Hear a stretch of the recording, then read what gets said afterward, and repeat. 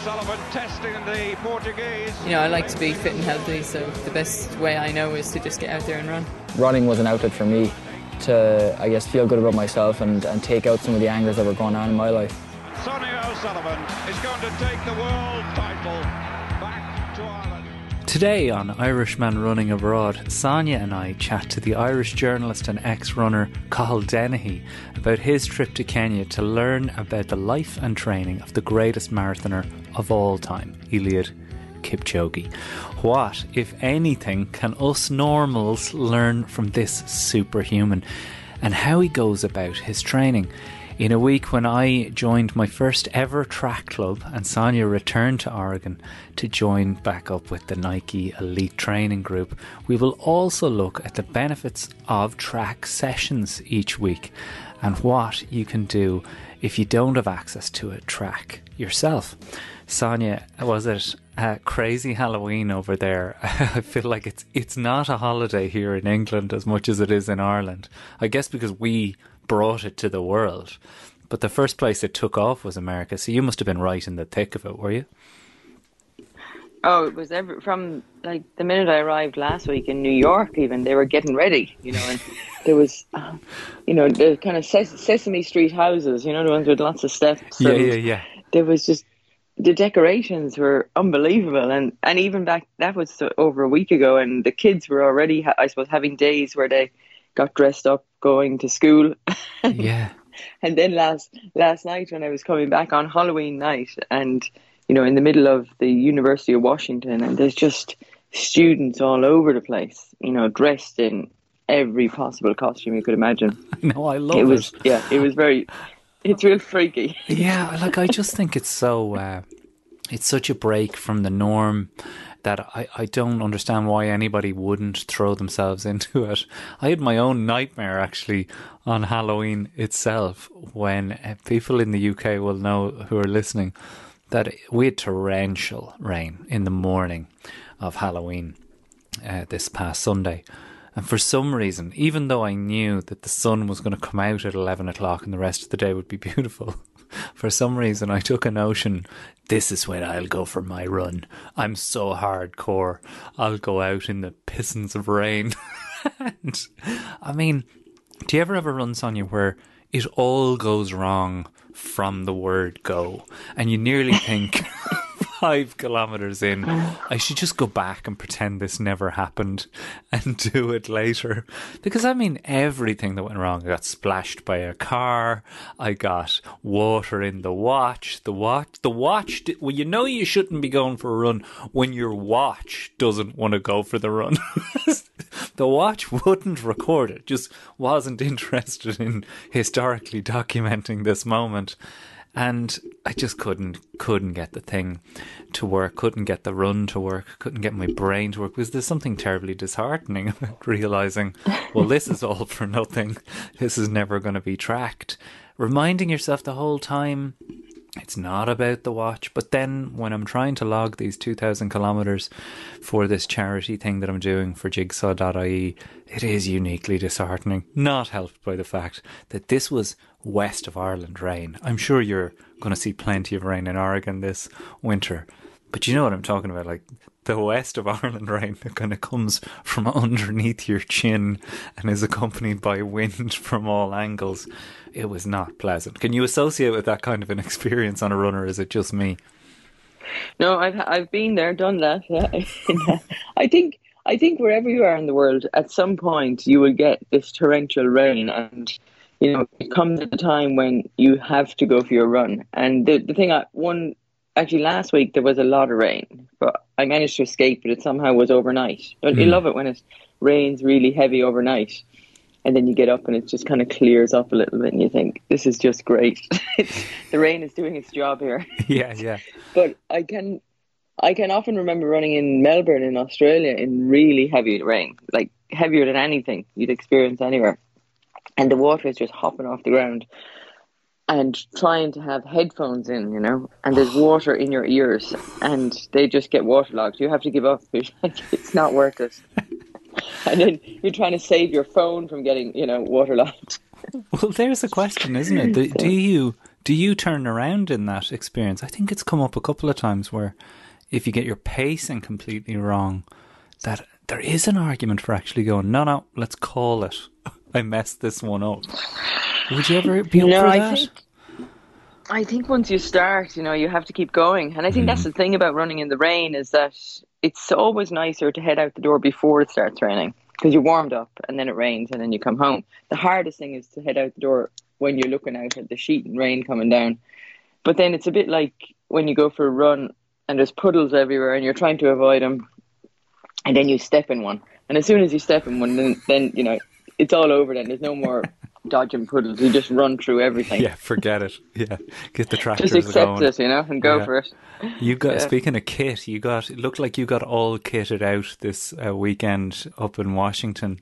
Did you get a free bit of swag, as they call it over there? Well, Sophie, she saved up a little bit for me, and I had one T-shirt that I had since the last time I was here. And because I'm trying to travel light these days, so I just bring like a little bit of everything. I do a lot of washing. So I had one long sleeve T-shirt, and it happened to be the University of Washington. And I was meeting up with Sophie and her team. We're going for a run.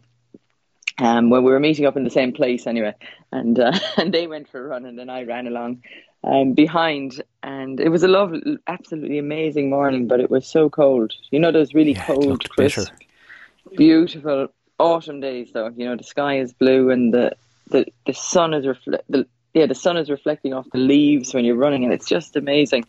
So it was a run where you just enjoy being out there. And I actually had a similar experience on Saturday before I drove up here. I was going to have a day off and have a bit of a rest, but I think when you're in a place where it rains a lot, when you have these like days where it's not raining and it's dry and clear and the sun is shining, you just have to go outside and enjoy it and appreciate it. And Saturday, of course, as you know, is park run day. Mm-hmm. And I thought, I'm not too keen on going to the park run when it's sheeting rain, so this is the perfect day. And it was Halloween park run. They were all dressed up. I said, you came dressed as Sonia O'Sullivan. The only dressing up I had was I had a headband on, and my hair was just like, I couldn't see my hair, but I could, because as long as I don't have it in my face, I'm happy. So I didn't bother tying it up, but it was wild. It was like a Halloween costume. It was so high with the wind. I'll send you a picture later. You'll have a good laugh. How did it go? So actually, this is the park run where I met some Irish people the last time, and this time there was an Irish girl. She went past me. Oh, it was like on the way out. It was into the wind uphill, and I was, of course, charging, leading the way. And she blew by you. And was this I'm going to blow by Sonia O'Sullivan moment that you often experience from over enthusiastic runners? Not totally, no, because she wasn't sure. But then when I did get to the end, she was like, I think she must have wondered at one point. And then she did, so you are Sonia O'Sullivan. I think she questioned herself. It was a girl, she had come out from Ireland only a few weeks ago. And she told me there's a whole load of people coming out to work at Intel in Beaverton in Oregon over the next few weeks. So yeah, I'll probably be bumping into Irish people in the supermarket soon. From League Slip to Beaverton, Oregon. Wow, this is the shift back and forth that so many people are moving around. I heard from other listeners in Hong Kong this week who will be moving to Singapore with the hope of getting home more. I mean, this is the challenge, and we're all hoping to get back for Christmas and hoping that nothing changes. I know you're going to get back for that World Cross Country, and our hope is as well that we'll put together a little Irishman running abroad easy run for that time. Well, the opposite of easy running is what I experienced last Tuesday when I joined up for my first ever track session with the St. Albans Striders, my very own track club, as you've been telling me to do, and the listeners have been telling me to do for months and months, that you won't know yourself when you're doing this as a team activity. And boy, oh boy, it's what's precipitated this episode, or at least the first half of this episode, is just a discussion of the benefit of these track sessions, because up till now I'd been doing them on my own with your instruction. Obviously Sonia would give me the little note of what to run, how long to run for, at what pace, in what direction, and on what day. But Lord, the experience of doing it with the group, I'm going to need to bring the mics down there this week. I couldn't get over what speed we were running at. But what was strange, Sonia, was that it didn't feel fast when we were doing it. It was only afterwards, looking at the data from the watch, which we know isn't 100% accurate, that I was like, oh, the group really does make you run faster. Is that the first benefit that we talk about here when we talk about suggesting to our listeners in the inclusion of a track or an interval session at a track with a group of people? Is that really under the category of, first and foremost, when you run with people at a track, you're going to run harder? 100%. And I think that's, something that when people ask you about track sessions, they always think it's fast running. But what it really is just running with people, and, you get more out of yourself when you're with people. And it reminds me of back in, I think it was 1996 and 97 when I first started going to Kingsmeadow track in southwest London. So it was near Kingston upon Thames, and Alan Story had a training group there. Right. And, all these training groups are very similar in that you get a kind of an eclectic mix of all sorts of people, I don't know if there was any really fast runners down in your group, but there was probably some on the track maybe when you were down there and you wouldn't even know. Yeah. And, you can all start off together. You're all doing the same thing. And then you all kind of branch off into little groups and you find your group. And they're the ones that you kind of, you get stuck in with them. And once you're part of the group, you don't want to let them go. And I found, because there would be so many people down there, you wouldn't know everybody's name. It would take you a while to figure them all out and who they were and what they were doing. And you'd remember them by their style of running or, one piece of clothing that they might wear. Mm-hmm. Like someone might wear, a headband or something, or, they might always wear an orange shirt. Because people do that. They have their favourite track session shirts. No, 100%. I know the orange shirt that I was chasing the whole time. Yeah, I hear you. Yeah, and that's kind of your beacon, of like hope, I suppose, that keeps you in the group. And then I suppose wants you to come back for more. And you go down there and it's a little bit unknown. You don't know what you're going to do. When you go yourself, you've kind of, in your head, you know what you're going to do. So you've got yourself psyched up for it. So you just have to kind of allow yourself to just give in to whatever has been, prescribed on the night and, go with it. And it was great that you did that, I think, and experience that, because that's the true kind of meaning of a track session, when you actually meet up with people. And some people, they meet up and they don't necessarily run at a track all the time. A track just is an easy place to contain it, and the coach sees you coming around every lap, so they can assess what's going on and provide a bit of encouragement. Did you get a bit of that from the sidelines? Well, yeah, look, I mean, the entire vibe is the encouragement that I fell in love with immediately too. Like, I hear your point about there's multiple rabbits, that even if the person that you were chasing for the first lap becomes, a sensation and starts joining the front group, there's always another one that you can be chasing. Whereas when you're down there on your own, you are literally chasing a ghost, an image of yourself that should be running faster, or the thought of being faster. But there's actually the visualization of somebody quicker than you right there. And you are, as you say, measuring people up. There's, that dude's twice my age. How is he running this fast? I can surely catch him. And all of this motivational, personal stuff comes into it. I get, though, that there are going to be people listening to this going, well, I don't have, a city like St Albans, which is, there's 400 plus members of St Albans Striders, I realise now, which is a massive amount of people. There was 100 people at the track that night.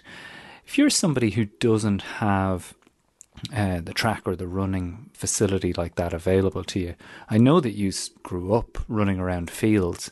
Is the local GAA pitch as good as any? Oh, it is, of course, yeah. I mean, I think everybody can find their kind of, I suppose, the area that is a bit of a fixed measurement where you know your loop, or, small loops that you can do. when we used to do the track sessions in Kingsmeadow in the winter time, we wouldn't do the track every night. We'd only do that every fourth week. And in the other days, we would go to a road circuit. And so there'd be little loops in different places that you would run to. And, sometimes they weren't even fixed measurements. I mean, there was one we used to run near Richmond Park, and you'd flying down from Hamgate down to, I think, the Kingston Road, run across the bottom, and then back in through the woods. And it was this kind of a bit of a dark loop, but you were running into the unknown nearly at times, but you knew how long it took. Yeah. So you knew, I think it was around 1,200 meters. And I think if you ran, under 4 minutes, that was pretty quick. If you ran close to 3:45, you were going really quick. And then if you ran slower than 4 minutes, it was a bit slower, more steady pace. So you kind of had the measure was in relation to effort and time rather than time and distance. And I actually did a session myself last week at the track in Villanova. And part of the session was to do 1,000 meters. And I was trying to get as close to 4 minutes as I could. And there's so much pressure when you have to try and hit a time. Yeah. And then after doing the 1 kilometer, it's just, I don't know, there's just a bit more pressure on you to meet, I suppose, the requirement. But then in between the 1 kilometer efforts, there was 4 times 1 minute with 1 minute off. And it was more of a fartlek kind of bit. And I could feel like I could relax in that a bit more because there was no pressure to do a certain amount of distance in the minute. You could go as fast as you like or as slow as you like, but, you were just putting in a good hard effort and then taking a minute rest in between. So I think, that is a benefit to not being on a measured track, in that I suppose the accountability is less when you go with time.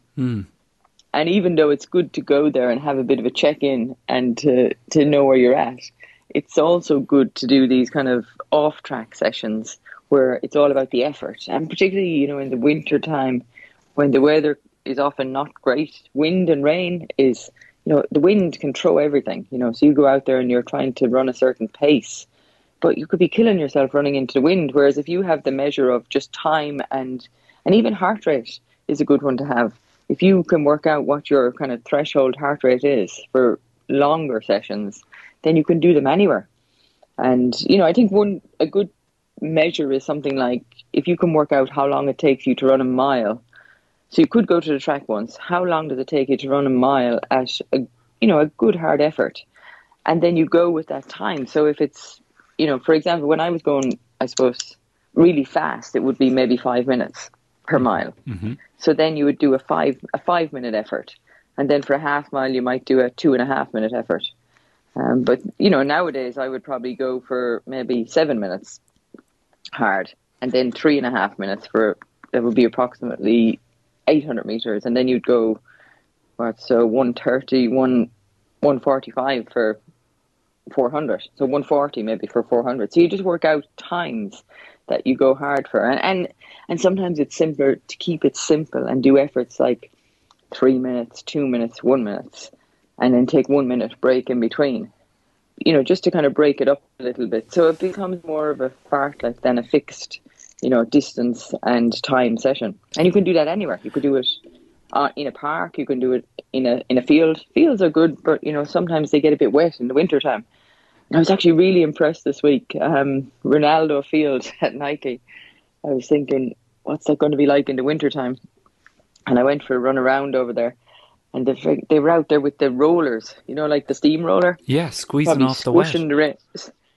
Squeezing the water out of it. So it was perfect. So I think it's good to go for the winter, no matter how much rain they get out there. Yeah, that is a concern. I know that is a concern for people, especially where local GA pitches with not brilliant drainage are, kind of protected for the use of the local team so that they get the best out of it. But our subject today is really what can we learn from the likes of Eliud Kipchoge and the elites, what can be learned. And the track session and everything you've described here and the benefits of them, I think are as much, from what I could tell, as much as they're about the physical learning that your body can do. Just mentally, the effort, as you say, of pushing hard for the 1,000 meters And then being aware that I could go fast while resting, kind of not having that rehearsed or practiced in my head, that even familiarising yourself with the idea of almost, I guess Barcelona would call it, resting in possession of the ball, kind of keeping it at a pace that sustains your contact with the group while not completely resting. I mean, am I making sense here? But these are things that I had done as a new runner or as a normal person running that I'd imagine that elite runners do all the time without really thinking about. Well, you probably, when you went to the track last week, you probably got a better feel for what an interval session really is and how people recover between the fast efforts. And I think that's the thing is, you can go hard as you like for, 800 meters or 3 minutes or 2 minutes, but there's a rest coming at the end of it. Yes. So you recover and then you're ready to go again. Exactly. And so that's the interesting thing about it is it breaks down your run. And I think that's a really kind of interesting thing for people who start out running is when they discover that you don't have to just run out the door every day as fast as you can, that you can actually go out and warm up nice and easy. And then you can stop and you can decide, okay, I'm doing my session now. And it's broken up into pieces. So you run fast for a certain amount of time and you jog and you run fast and you jog. And this all adds up. And it just kind of takes away the kind of monotony of just going for a run. And it breaks your run up into pieces. And then you have your 15 minutes jog home as well for the warm down. I noticed they don't do massive big warm downs at St. Albans or warm ups. No, I think it's because the track time is quite limited in that they have their 60 minutes. The athletes that I've been seeing down there on my alone days were straight in after us. It was interesting to hear the difference in the coaching, that our coaches were just so kind of, let's all have fun and do our runs. I think the last words I heard from the coach coaching the elite athletes was, now you know better than that. You know better than that lap was slower, and as the more experienced runner, you should be leading this. I was like, oh, yikes. That's what real running coaching sounds like. I'll just potter off here to the car. But I did think that, yeah, you're right. We probably need to cool down. There was definitely a stretch and a bit of a cool down afterwards. I'm fascinated by it, though. Go ahead. Do you think some people run to the track maybe from home? That was definitely and run home. That's always examined a bit of a kind of efficient way of dealing with your time is to run to the track, be ready to warm up, and it just depends what you're bringing with you. If you feel like you need to bring a drink or your change of shoes or whatever. Yeah, and the winter some people months, need to bring a whole bag. Yeah. I drove down, and I'm sure in the winter I would easily do my little shuffle home along the Alban Way.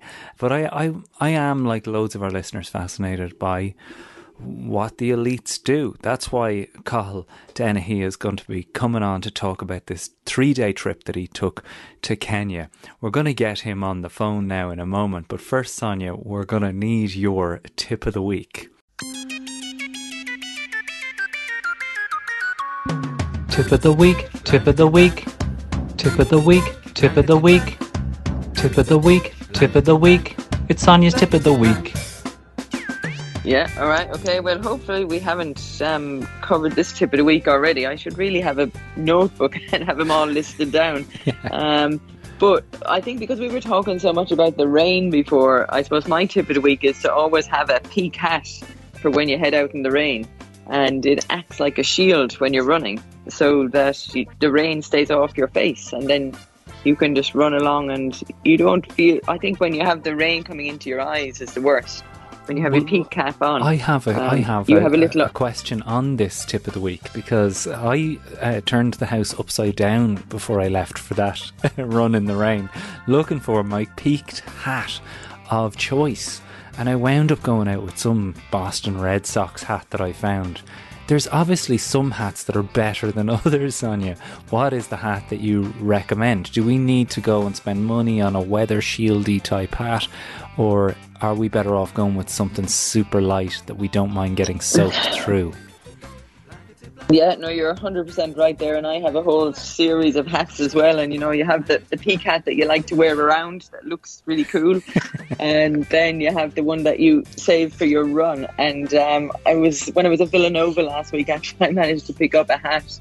That was one of my things I was looking for, was a hat for the rain.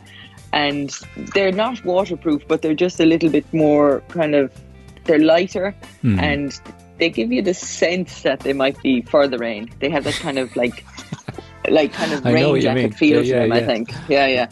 I mean, as soon as you wear them, they get soaked, but the peak, never leaks as far as I know anyway. Yeah. Or maybe I haven't worn it enough out here. Well, maybe we'll put a link in to the ones that you were thinking my of. My hat, I'll send you a picture of the one I have, because it's actually got a little label on it as well. And sometimes they say storm fit or dry fit, or I know there's something on this hat, but it's actually in Beaverton, because I knew it was going to be a sunny weekend up here in Seattle, so I didn't bring my hat with me.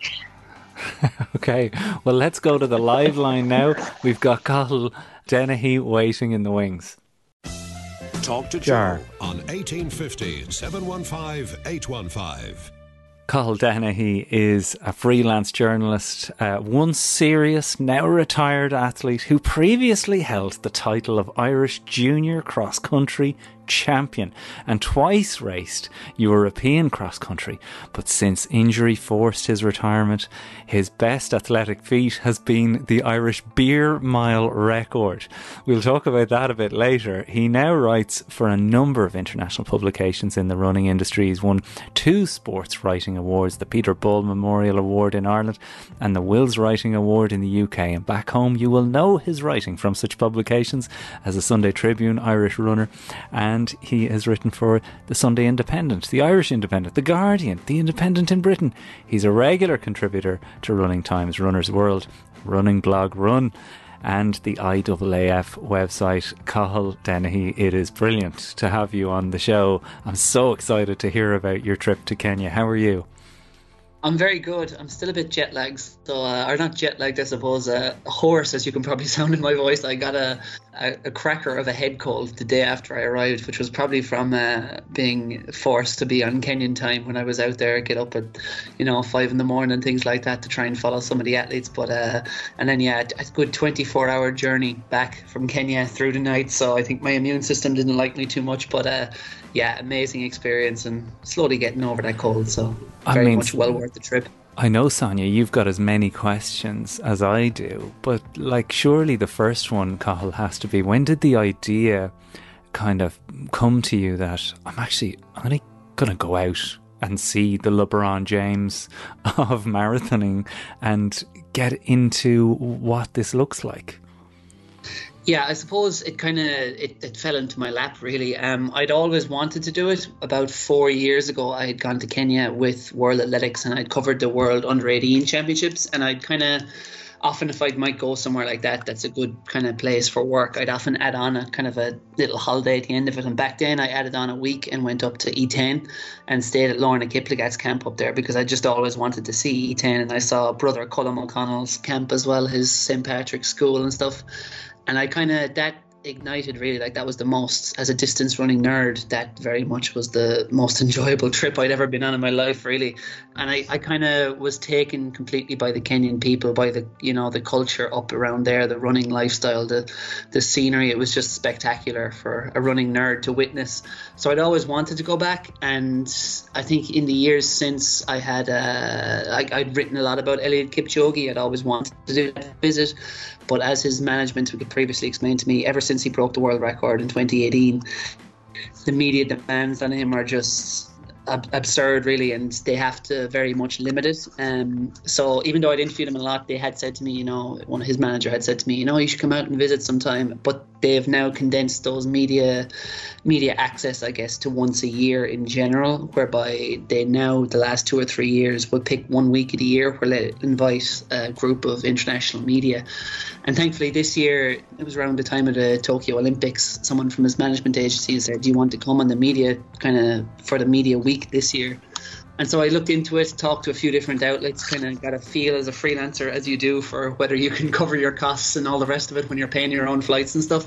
And thankfully it did kind of make sense economically, and obviously, you know, from a personal point of view and professional point of view, it made total sense as well for me to take the opportunity really to go and see, you know, because I'd written about him a lot from afar and over the phone, but I think, you know, you can never truly understand how they operate until you see it for yourself. And I think it was definitely a hugely eye-opening and enlightening experience to be there and just to talk, not just to Eliud Kipchoge himself, but to talk to his training partners, to talk to the physio, the strength and conditioning coach and his coach and the management, and pick up a lot of the things you probably wouldn't pick up just by talking to him over the phone. Sonia was the one that switched me on to you being there to start with. Sonia, you were the one that was like, check out these posts from inside the camp of Eliud in our beloved Invincibles going out for his easy run in the morning. What would be your main curiosity, Sonia, here, given that the topic of our podcast today is what people can learn from the likes of Eliud Kipchoge? What would be the when you're glued to these updates, are you interested in seeing and learning? Well, I think it's just getting an insight into kind of behind the scenes, you know, and seeing what the best athletes in the world do. And, you know, I mean, I suppose I've been there myself, but, you know, in different countries, people do things differently. And in Kenya particularly, you know, the running and how they get together as a group, and it just seems to kind of flow naturally, I think, is the thing that we kind of have to have it a bit more structured. Whereas I think they're very natural, the Kenyan runners. And, you know, from training with them myself in the past, you get the sense, and Carl, I'd be interested to see what you think about this. Like when they do their track session and then they go home, my sense is that they never take the track session home, that they kind of leave what they've done at the track, and they don't seem to ever get as bothered about things as you would see, I suppose, Western athletes, where they come home and they analyze things, and you know, it's kind of like one run affects the next run. Whereas my sense is the Kenyans often, they just kind of put it to bed and move on to the next run the next day and not worry about what they did yesterday. I do think that, yeah, that definitely does seem, and again, my experiences are so much smaller than, I guess, the amount of time you'll have had both running against them and training with them, you know, and through the 90s with Kim McDonald's group and all that. Like, but from my impression, yeah, I guess that is certainly a factor. They do seem to just be able to flick a switch whereby they switch on for training, and then it's almost, you know, even though they're so professional in their ability to rest, whereby they're literally doing nothing for most of the day between runs and they're resting so well, they don't seem to get too hung up in it. And I definitely think there is something, from my impression anyway, that you mentioned at the start there about the kind of being in tune almost with themselves and with their bodies. You know, like you just mentioned, going on those easy runs, you know, you see them starting off the easy runs and you'd always hear about the Kenyan shuffle, but it's just astonishing to see just how slow it is. You know, it really is. You said it was comically slow, is what you described in one of your articles. How slow is this shuffle? You know, because I think, like Kipchoge himself, they barely even take note of it. Their GPSs are monitoring, but they wouldn't even, you know, really say how fast it is, because it's just recovery. But then I asked the Spanish guy, Mark, who's their strength and conditioning coach, and he's a 2:17 marathoner as well, like how fast are these runs, you know? And he said the first kilometre is about 5:20 to 5:30, and then the last kilometre of those, say, 10k runs would be about 4:20. And he said on an afternoon run, they never go below 4 minutes a kilometre, which for the caliber of athlete they are, whereby, you know, Kipchoge races at 2:50 a kilometre in a marathon, to never go below 4 minutes on his easy run, like, it just shows you that they do genuinely treat it as an easy run. And I think just that ability whereby I think an American or European runner might do, you know, like say we're doing 10k in, you know, be it 5 minutes a kilometre, whatever it is, even if it's a recovery run and we're not caring about the pace, we have a habit, I think, of starting at 5 minutes a kilometre and finishing at 5 minutes a kilometre, even though the pace is essentially irrelevant. You're just trying to cover the volume. Whereas I think in Kenya they are so much more in tune with their bodies, whereby they do approach the run as in, okay, I'm pretty fried from this morning's track session or yesterday's long run, I'm just going to start at a crawl because this is what my body wants to do, is to start at a crawl and then slowly build into it. And, you know, they might be running an okay pace by the end of it, but they're certainly listening to their body in that sense. Whereas I think we're slaves to our watches a lot of the times, and we think, oh, I can't possibly run that slow, even though sometimes that's what our bodies are telling us. And that's your lot. If you're listening on iTunes or SoundCloud, if you'd like to come over and hear the rest of this conversation with Cathal and Sonia, this is a lot of fun as we get deep into the Kipchoge training camp. Come on over to patreon.com/Irishman Abroad to hear the rest and Excel versions of all of our episodes. That's patreon.com/Irishman Abroad. One of the keys to like maintaining your brain mass is pushing past that comfortable zone physically, exercise wise. Eamon Coughlin on his way to a major title for the first time in his life. The champion of the world. Imagine, a world where everybody could go out the door and engage in the kind of exercise that's going to make them more relaxed, more healthy, burn off stress,